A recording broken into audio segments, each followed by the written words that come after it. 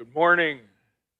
On this, the third Sunday after Pentecost, June 21st, in the year of our Lord 2020, we gather together as the covenant community in the name of the Father, and of the Son, and of the Holy Spirit. Amen. We gather our minds and hearts together in today's collect. O Lord, make us have perpetual love and reverence for your holy name. For you never fail to help and govern those whom you have set upon the sure foundation of your loving kindness. Through Jesus Christ our Lord, who lives and reigns with you and the Holy Spirit, one God, forever and ever. Amen. During the Sundays after Pentecost this year, we will turn our attention to our ongoing study of John's first epistle. We've entitled this series, "This is the Life." Jesus said in Mark chapter 8, verses 34 through 35, "If anyone would come after me, let him deny himself and take up his cross and follow me. For whoever would save his life will lose it, but whoever loses his life for my sake and the gospel's will save it." The believer is to participate in an active deconstruction of their life as they knew it, and in so doing, find and receive another life. What does this life look like? In John's first epistle, his subject seems to revolve around three themes: life, light, and love. So once again, we're going to consider a passage found in 1 John chapter 3, verses 4 through 10. A reading from the first letter of St. John. "Everyone who makes a practice of sinning also practices lawlessness. Sin is lawlessness. You know that he appeared in order to take away sins, and in him there is no sin. No one who abides in him keeps on sinning. No one who keeps on sinning has either seen him or known him. Little children, let no one deceive you. Whoever practices righteousness is righteous as he is righteous. Whoever makes a practice of sinning is of the devil. For the devil has been sinning from the beginning. The reason the Son of God appeared was to destroy the works of the devil. No one born of God makes a practice of sinning, for God's seed abides in him, and he cannot keep on sinning because he has been born of God. By this it is evident who are the children of God and who are the children of the devil. Whoever does not practice righteousness is not of God, nor is the one who does not love his brother." The word of the Lord. Thanks be to God. Let the words of my mouth and the meditation of my heart be acceptable in your sight, O Lord, my strength and my Redeemer. Amen. The title of today's message is once again the gritty subject of sin. We began this subject last Sunday, and we'll finish up with it today. And the fundamental premise is this: if we follow after Christ and are actively losing our life, the new life in Christ that replaces it expresses a truceless antagonism with sin by continually putting indwelling sin to death. Last Sunday we ended with a quote from John Owen. "Do you mortify? Do you make it your daily work? Be always at it whilst you live. Cease not a day from this work. Be killing sin or it will be killing you. Now, mortify and mortification are words we don't often use in everyday speech. It is even rare to hear these words in church, and even rarer still to hear any preacher approach the subject of killing indwelling sin. But the word is used by the Apostle Paul in Romans chapter 8 and verse 13. This is the King James Version. For if ye live after the flesh, ye shall die. But if ye through the Spirit do mortify the deeds of the body, ye shall live. The New International Version is helpful. For if you live according to the sinful nature, you will die. But if by the Spirit you put to death the misdeeds of the body, you will live. So we can see then that the phrase to mortify means to put to death. Now, the Bible presents two facts that seem somewhat contradictory, but nonetheless true, and as a result, they require more examination. The first fact is that you and I have been saved from the authority of condemning sin by Christ's death on the cross. And the second fact is that indwelling sin, which we might define as the animus to act out lawlessly, is still a possibility. We still possess the ability to sin.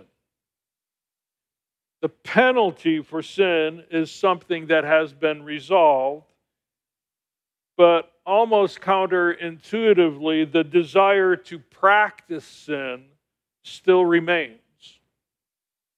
Believers still have the ability to sin. Now, that ability is not inevitable. We can resist it, but it occurs with an alarming regularity. John is writing against those who would deceive us, and he is encouraging us, on the contrary, to practice righteousness. I'm going to make this statement, and it is a controversial statement, but nonetheless, I think it's true. Improvement is not repentance. Now, that doesn't mean that improvement is not a good thing. Improvement is a good thing. For example, if your child improves their grades at school, what parent isn't happy about that? But John seems to be telling us that when we're dealing with the practice of sin in our lives as professing believers, the proper response is repentance. Repentance can be defined as a change of mind and heart that issues forth in an about face, a 180-degree turn, a new direction. Improvement is a more modern therapeutic concept, and improvement has its place. If a person is sick and we receive the news that they are improving, we are relieved. But when it comes to the deceptive nature of ongoing sin in a believer's life, the Bible prescribes repentance. So let me try to illustrate this difference. A couple goes to a counselor because their marriage is in trouble. The man has been inflicting physical violence on his wife. And the counselor walks them through many months of, let's say, non-directive therapy. Eventually, the man is able to say, well, things are so much better. I used to beat my wife every day. Now I only beat her once a week. I have improved. Now, I'm sure that his wife feels differently. She cannot deny that an improvement has taken place, but from her perspective, this is not a workable solution. Now, today, if it comes to light in a counseling session that someone is being mistreated, a counselor is obligated to advise the victim to get away, to separate themselves from the abuser for their own physical and mental safety becomes the priority. In this case, the counselor does not wait for the violent spouse to improve or even repent. The only behavior modification that will suffice is a complete abandonment, a swearing off of the old behavior. And to put it in theological terms or in terms of the New Testament, the Bible has to put off the old man and he has to put on the new man in Christ Jesus. I believe that John is telling us not to coddle our own pet sins, or what the book of Hebrews describes in chapter 12 and verse 1 as the sin that so easily entangles. Jesus gives the same advice. This is from Matthew chapter 18, verses 7 through 9. Woe to the world because of the things that cause people to sin. Such things must come, but woe to the man through whom they come. If your hand or your foot causes you to sin, cut it off and throw it away. It is better for you to enter life maimed or crippled than to have 2 feet and be thrown into eternal fire. And if your eye causes you to sin, gouge it out and throw it away. It is better for you to enter life with 1 eye than to have 2 eyes and be thrown into the fire of hell. Now, Jesus also gives similar advice to this in the Sermon on the Mount in Matthew chapters 5, verses 29 through 30. Now, I don't think that Jesus meant this to be taken literally. I don't think that he was promoting self-mutilation or bodily harm. But unfortunately, people have sometimes taken Jesus' advice literally. People have stuck pencils in their eyes. This is known as ocular self-mutilation. And even have castrated themselves, genital mutilation. I don't think that we'll see people in heaven who are missing parts of their body. So what is Jesus countenancing? What is he teaching? He's teaching that in our dealing with the sins of the flesh, we should be ruthless and brutally honest in our own self-assessment and take extreme measures when we deal with it. Again, from a biblical perspective, improvement is not synonymous with repentance. True repentance is the ultimate and only solution.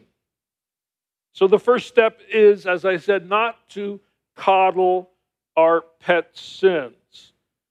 The book of Proverbs, chapter 28, and verse 13 says, "He who conceals his sins does not prosper, but whoever confesses and renounces them finds mercy." Charles Bridges comments on this verse, "God and man each cover sin. God in free, unbounded grace, man in shame and hypocrisy. But all these fig leaf coverings for man's nakedness only show his determination to hold his sin and his pride of heart, which would rather hide it from God itself than to receive mercy as a self-condemned sinner."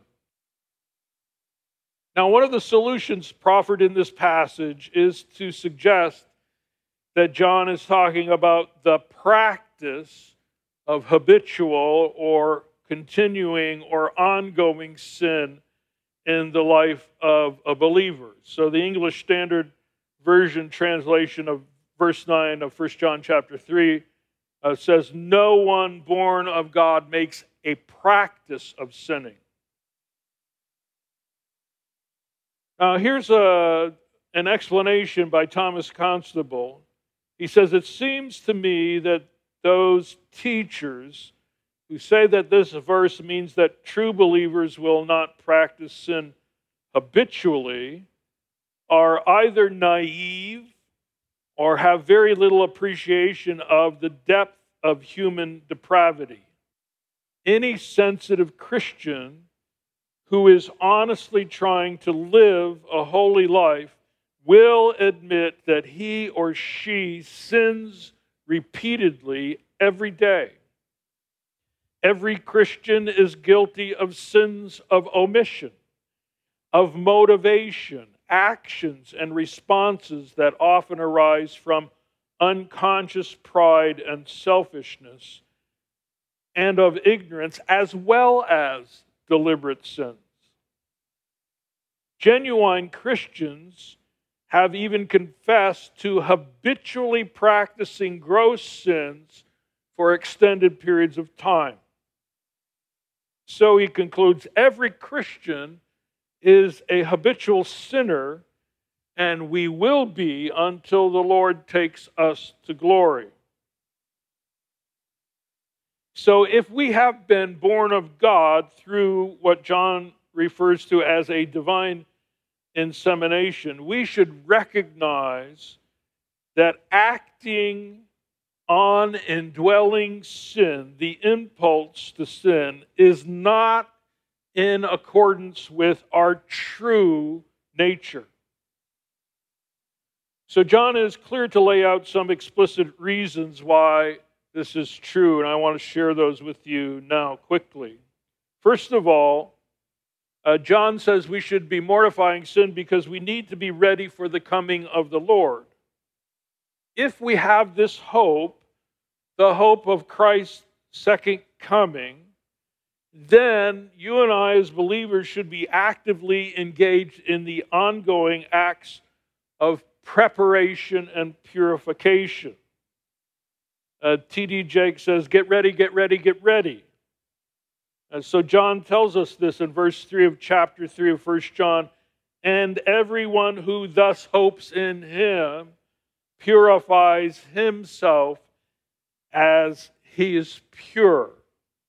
The truth is that you and I need to be ready for the coming of the Lord. Secondly, John is reminding us of the true nature of sin.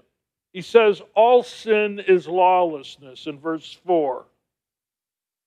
Christ came to save us from the law. This is true.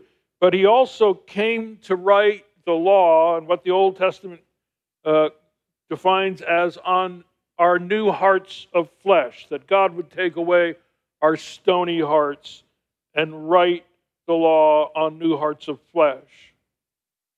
Because we have been delivered from condemning sin, God has the right to expect that his children will conduct themselves with a higher level of compliance.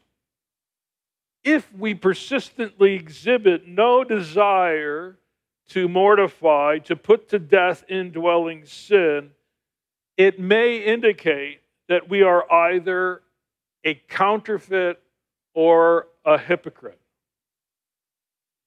Thirdly, John is reminding us that ongoing sin and its consequences may betray the fact that we are deceived. He says in verse 7, "Little children, let no one deceive you." Apparently, there were people among those to whom John was writing who felt that unrepented sin in a believer's life was not a big deal. John is saying how wrong they are. They are being ruled by a spirit of deception. As Owen suggested, if we're not about the business of killing sin, it will turn violently against us and it will kill us. Fourthly, John is reminding us that the presence of indwelling sin that is not resisted makes us more susceptible to Satan and his influences and his impulses. Verse 8, whoever makes a practice of sinning is of the devil, for the devil has been sinning from the beginning. So this should be naturally repulsive to the born of God believer, because Jesus' express purpose for coming was to destroy the works of the devil. Unceasing resistance then must be our approach, a kind of behind-the-lines sabotage. This is the only approved biblical method for winning the war. And fifthly, John seems to be emphasizing that you and I have an obligation to provide some evidence in how we live to demonstrate that we, in fact, have actually been born of God. He says in verse 10 of chapter 3, by this it is evident who are the children of God.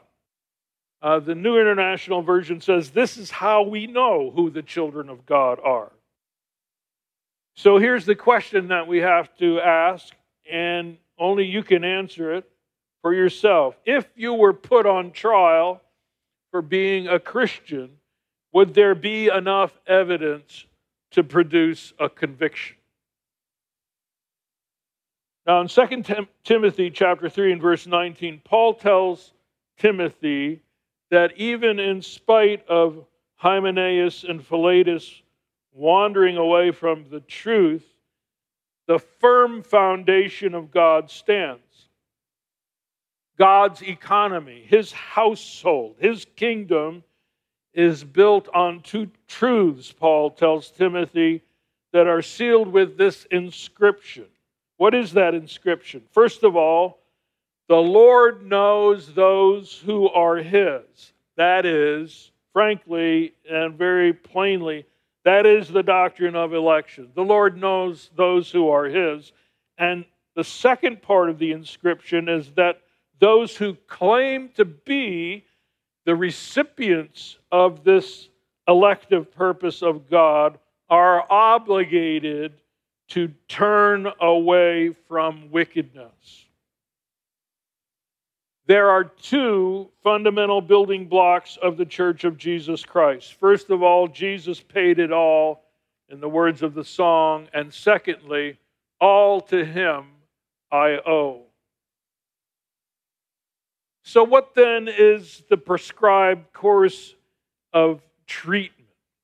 It is, once again, repentance, or as Paul recommended in 1 Corinthians 15:31, a daily dying.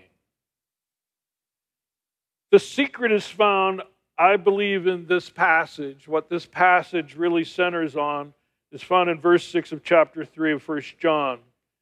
No one who abides in Him keeps on sinning.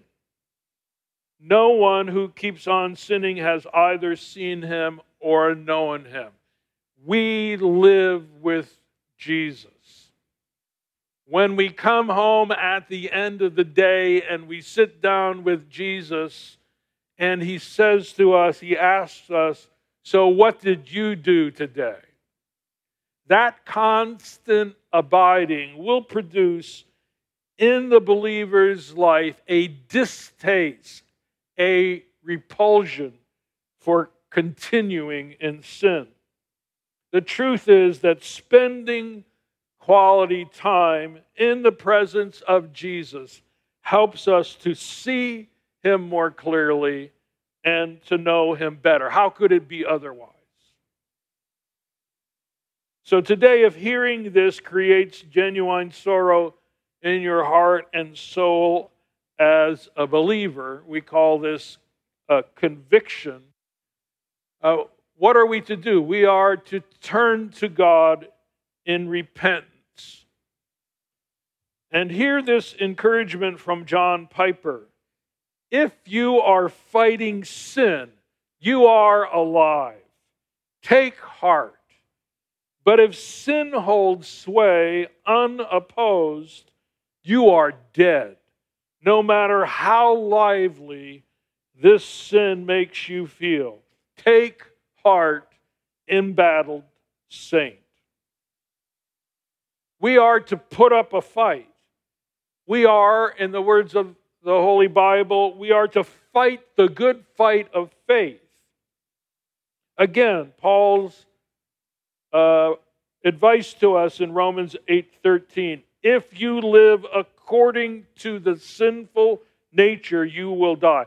But if by the Spirit you put to death the misdeeds of the body, you will live. We are to be engaged in the battle to kill indwelling sin, and it's not by might nor power, but it is by God's Holy Spirit. We are supposed to be married to Jesus. We're not just to shack up with Him. We are supposed to abide with Him.